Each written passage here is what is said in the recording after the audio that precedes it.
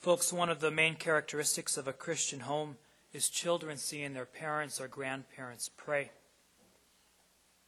I may have told this story here before, I can't remember. When I was a child, there's a memory that stands out because it's the only time I've ever seen it happen. As a family, we always prayed together. We would pray in the morning when we got up. We'd pray before we ate meals, and we always pray as a family together before we went to bed. Our house was set up like this. There were 3 stories, so the upstairs where all of us 10 children slept. And the main floor was the dining room, kitchen, living room. There was a classroom where a number of us would be in homeschool where we studied. There was, of course, the bathroom. There was the laundry room. And the next, down the hall from the laundry room, was Dad and Mom's bedroom. On the bottom floor, the basement, it was an unfinished basement. It was Dad's workshop, and of course, us boys did woodwork there as well. In the basement, there was also a washroom, Dad always called it. It had a sink in it and a shower. We used it to butcher chickens. We used it, for other things, to wash up clothes if they were really dirty from outside. At some point, when we boys came of age, we were required to shower downstairs in the dirty basement, but at least it made us cleaner than what we were. This one particular time, I was maybe 10 or 11 years old. After finishing showering, getting dressed, I came up the steps and I went to bring my dirty laundry to the laundry room. It was dark. It was night. It must have been a Saturday evening, I'm guessing, because that was shower day. As I came up, I turned the light on in the laundry room. I threw my laundry in the basket, and I turned around. The light shining from the laundry room was shining into Dad and Mom's bedroom. And Dad was there kneeling at the side of the bed. It's a memory that I'll never forget, as I mentioned before. It's the only time I've ever seen it. But it stands out like crazy because from that moment I realized Dad didn't just pray with others, he also prayed alone. That's what we see happening here in our gospel reading. Jesus was praying in a certain place, and when he had finished, one of his disciples said to him, "Lord, teach us to pray." It's similar to children. Children always want to do what their parents are doing, regardless of what it is. And then parents allow their children to participate. But the same thing with the teacher and the disciples, teacher and students. As the students watch the teacher, as they come to see him or her do certain things, they'll oftentimes ask questions. How did you do that? How was that done? The disciple asked Jesus, "Lord, teach us to pray." And it's from that we receive the Our Father. During Mass, we hear right before the Our Father, "At the Savior's command, informed by divine teaching," we dare to say. At the Savior's command, this is how Jesus commands us to pray. But it's also formed by divine teaching, Jesus being God. I want to go now step by step what each of these points mean. Luke begins the Our Father this way: Father. Just simply that, Father, Dad. It's the recognition that I'm not the creator, I'm not the source of life. But not only am I not the source of life, I turn to him who is the source of life, he who created me, he who has given not only me life, but everything life. And I call him Dad. I call God Dad, Father, Abba. The next phrase, "Hallowed be your name." Hallowed, the word Halloween comes from this Old English word. It used to be called All Hallows Eve, meaning All Saints' Eve. But we still have it here in the Our Father. Hallowed be your name. It literally means, may your name be held holy. The second commandment of the 10 Commandments is, you shall not take the name of the Lord your God in vain.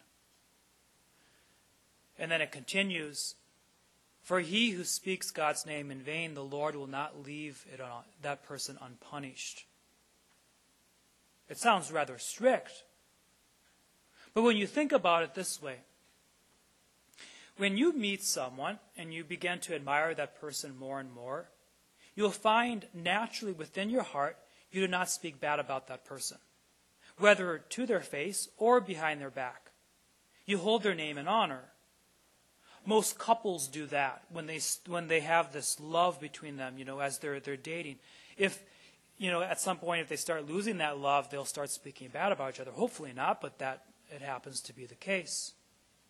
But you think of it, for those of you who are married, when you first got married, someone else was talking bad about your fiance or your now spouse. Oh, you defended them. Don't ever talk bad. How much more so when we come to God, our true Father, our true parent, our true friend, the one who is actually truly interested in our lives and that only good comes about. Speaking the Lord's name worthily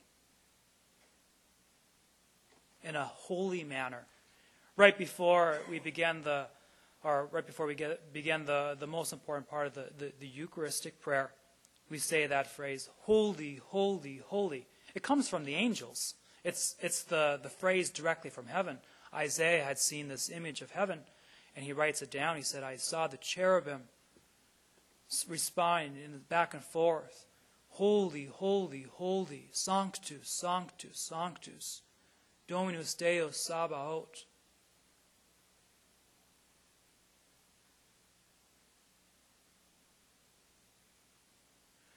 The next part then of the Our Father is this: your kingdom come. When we recognize who God is, that He's our source of life, He's our Father, when we begin to hold His name holy, with respect, with honor, what begins to happen through that is God's kingdom begins to be established within our heart, first of all, and then in our homes. And then in our workplaces, and then, in the town, the city, and it keeps expanding. Your kingdom come, that also means I'm not the king.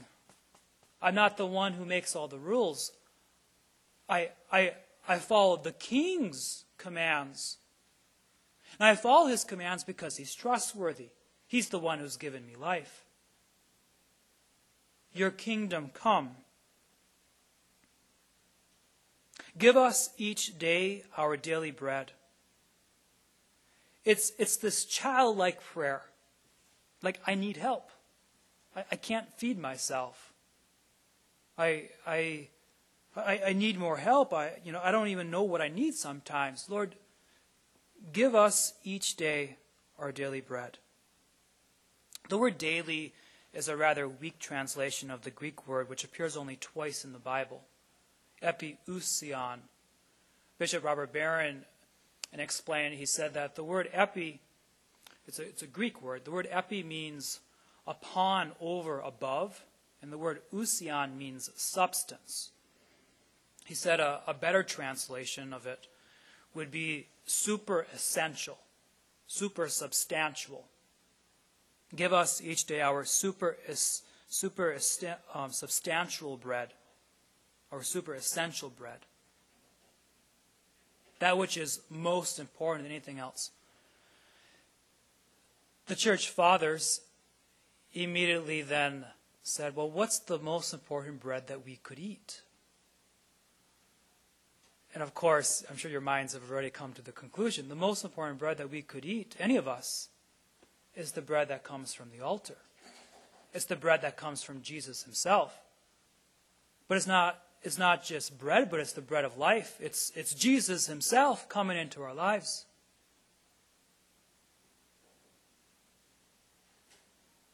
Give us each day our daily bread. The next phrase recognizes that we don't match up what has come previously. And forgive us our sins. It's this humility. Again, those of you who are parents, when your child does something wrong and your child, comes to you and asks for forgiveness, if there's any humility in your heart, you just can't help but love the child. Forgive us our sins. We mess up. We don't always look upon God as the source of life. We go to other creatures that we think give us life, but they give us a little pleasure for a time, and then we're dried up. Forgive us our sins. For we ourselves forgive everyone in debt to us. Guys, this is maybe the hardest part of the Our Father. Matthew's translation, or his version of it, is, forgive us our sins as we forgive those, or forgive us our trespasses as we forgive those who trespass against us.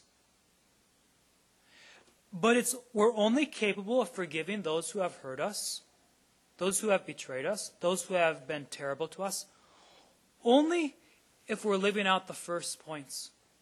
Recognizing God as Father, in holding His name holy, having great respect for Him who created me, begging Him for what's needed, then we become capable of great things. Two saints come to my mind. Saint Maria Goretti, a little girl. Her mother was gone. Her dad had already passed away. She was taking care of the younger siblings. She was, I think, maybe 12 years old. Can't remember the exact age. The neighbor boy came on over. He was older than she. He was, I think, 17. He came on over and wanted to rape her. She refused. So he took out his knife and he stabbed her 14 times. He ran away. She drug herself to the door, called for help, was rushed off to the hospital. Well, their hospitals at that time weren't any good in comparison to today. But in a day's time, she passed away. But before she died, she told her mom these words: "Please tell Alejandro that I forgive him." She could not have been capable of doing that unless she was living out the first points of the Our Father, recognizing her need for God. The second person is Edith Stein. I forget her name, her religious name, but that was her secular name. She grew up as a Jew. At some point, she became Catholic. After she became Catholic, she entered the convent community of sisters. She lived in Nazi Germany.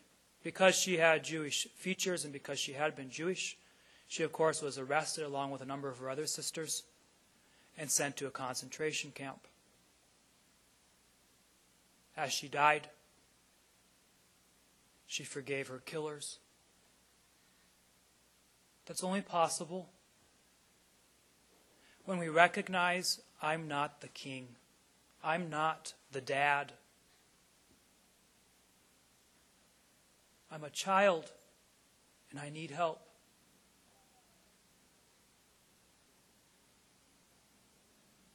The final part of the Our Father, and do not subject us to the final test.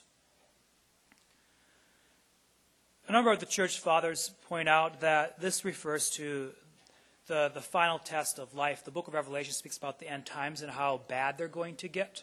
Some people today, will preach that today as it's like, it's so terrible out there. What's the world coming to? Is it the world going to end soon? I guess it could. But if we look at our first reading, God would have spared Sodom and Gomorrah if there were 50 righteous people there. I think there's more than 50 righteous people in the world yet. So I don't know when it's going to happen. But we all must remember, we're all going to face that battle when we die. The greatest battle of our life. None of us are going to be able to escape it. We're all going to have to make this final decision. Do I choose God or do I reject Him?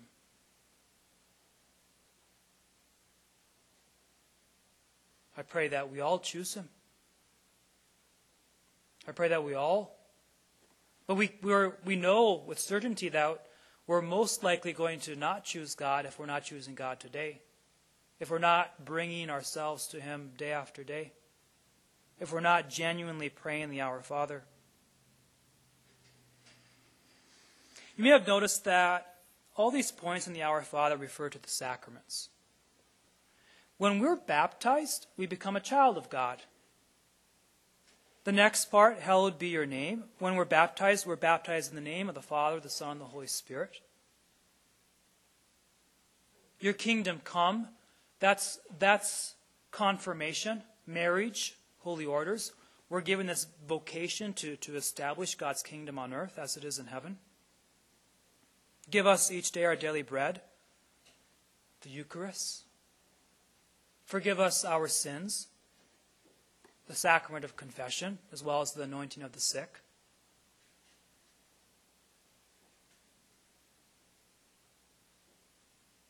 The prayer at this Mass that I would like you to pray for is pray not just for yourself, for your whole family, but also pray for this whole parish. We pray that we may truly look upon God as our Father, as the source of life, not our work. Our work's not the source of life. Not even our family is the source of life. But God is our source. And when we look upon Him and when we come to Him like a child with great humility, give us each day our daily bread, He fills us up. He gives us what is necessary for heaven. Let's make that our prayer today at this Mass.